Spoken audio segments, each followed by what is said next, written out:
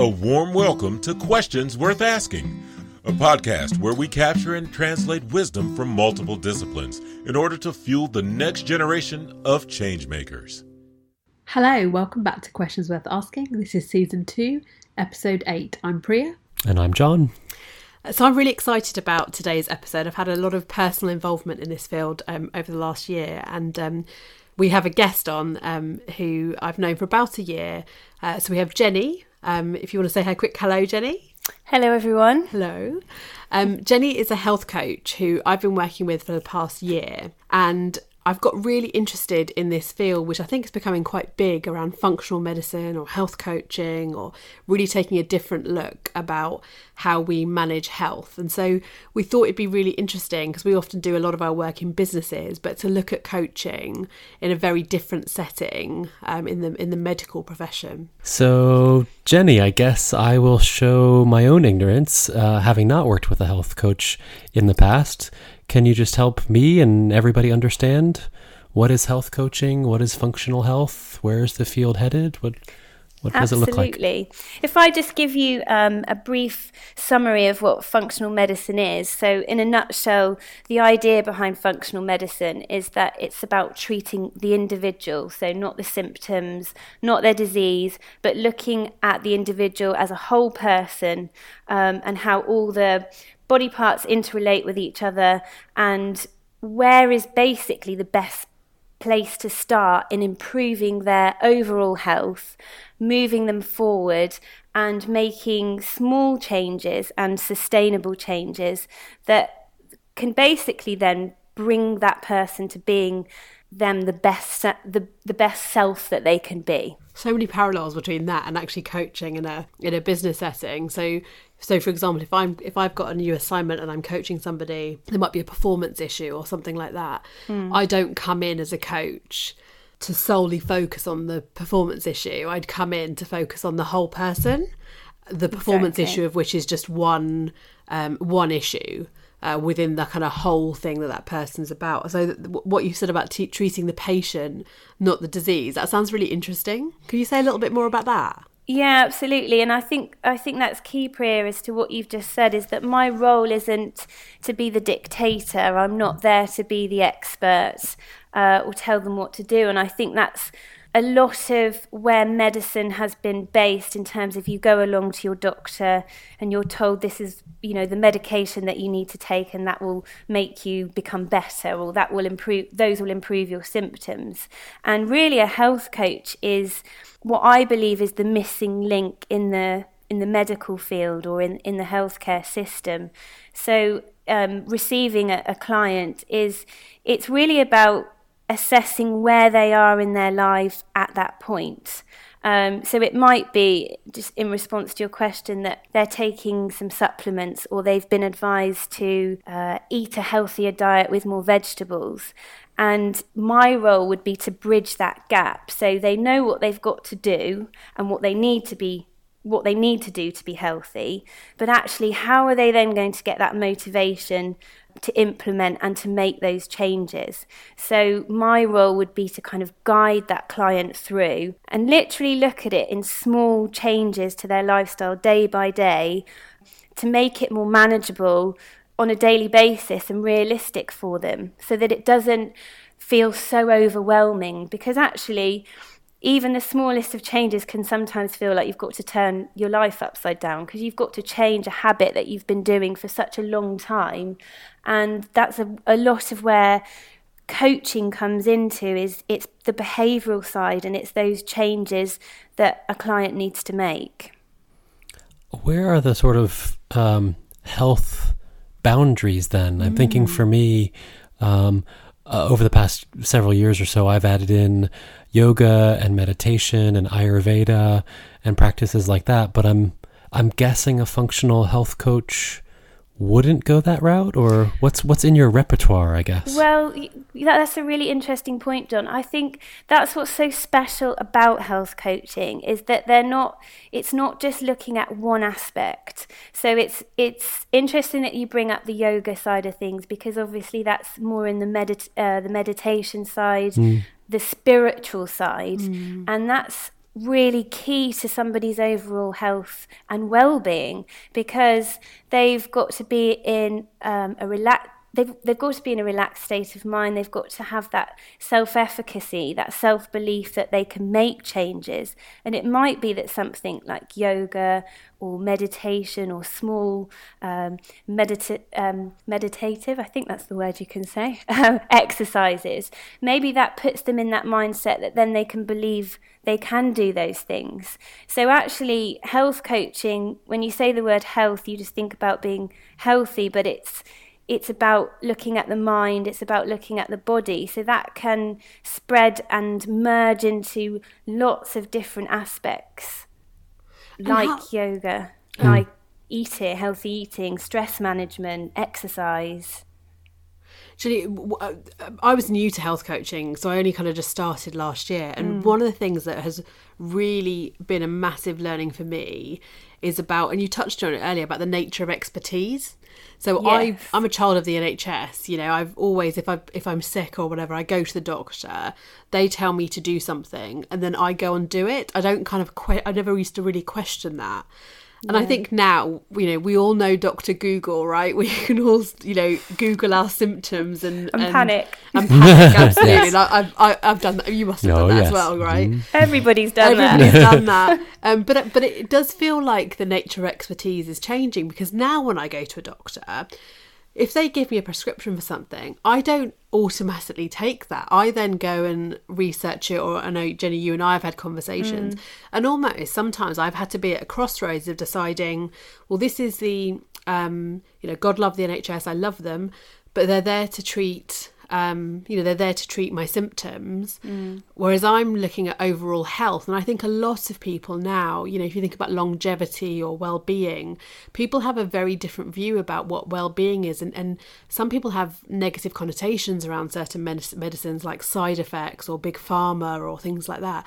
And it makes me curious about the nature of expertise. Like, I think that's changing in the health industry. Yeah, absolutely. And I think that's where it's not moving away from, but it's evolving.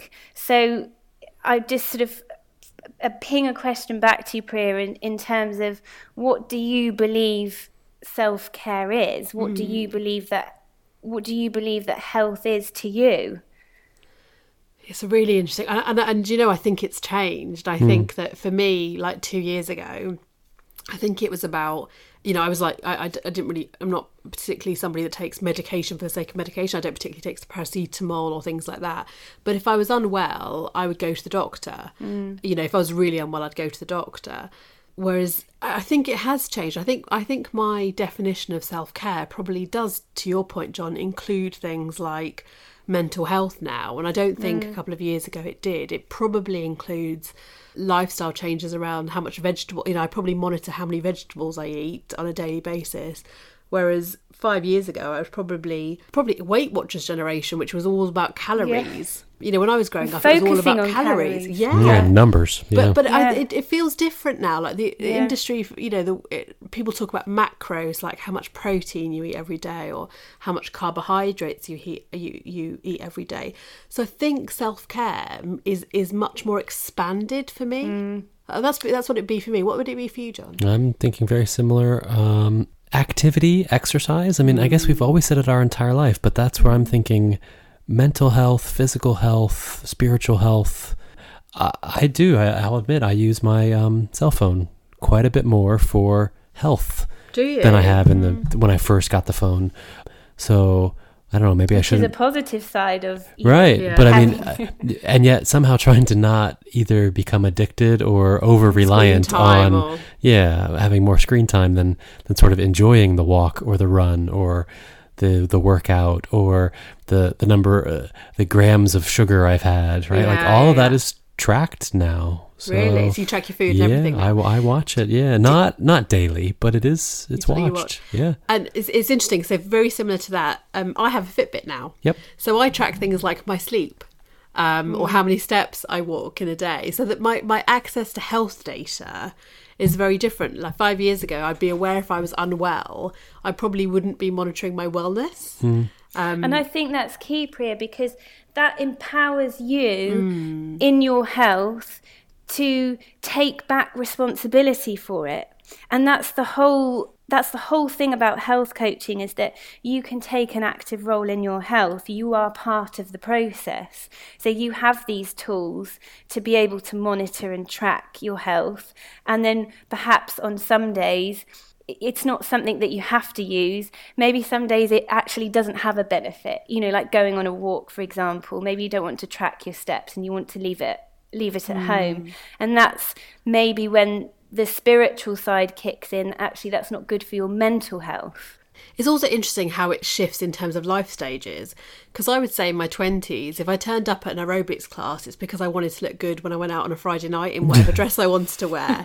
And I think in my 30s, it's much more about, heart health and bone depth. You know what I mean? I'm still exercising, but for very, very different reasons than I was in my 20s. Yeah, we were having a discussion about this a couple of weeks ago, and that both of us agreed that what we viewed as our health now, in terms of how we look after ourselves and self-preservation, is so different than what it was in our 20s, because now we're doing it for longevity. We're doing it to make sure that we're looking after our body, we're caring for ourselves. Whereas, as you said before, maybe you weren't doing it for those reasons, but for reasons that you look good, or it's because it's viewed as that's what you should be doing.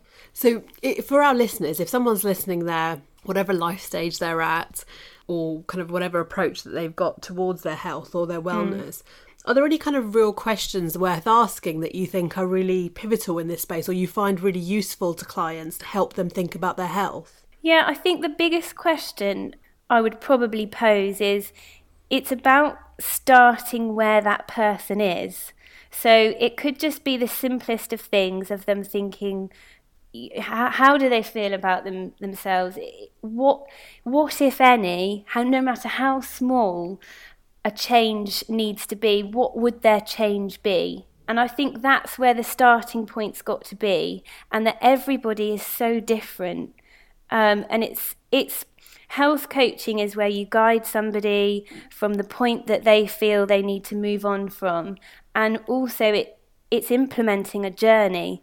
I always used to view health as, when I've done that, or when I am eating healthier, I will be like this. And actually, it's not necessarily being at that point. It's a constant journey that can be quite slow, and maybe it's a bit of trial and error sometimes as well, in terms of you try something out and actually it doesn't suit you, or eating vegetables, or doing a certain exercise. And I just relate that back to myself, in that I always used to think going to the gym was exercise, which it obviously is, but it wasn't the type of exercise that suited me. And it took me quite some time, probably over a year, to find an exercise that I actually felt pushed me physically but also mentally, and that just happened to be yoga. So it might be just looking into something as simple as that, but the key thing is to start from a point from where that person is in their life at this moment.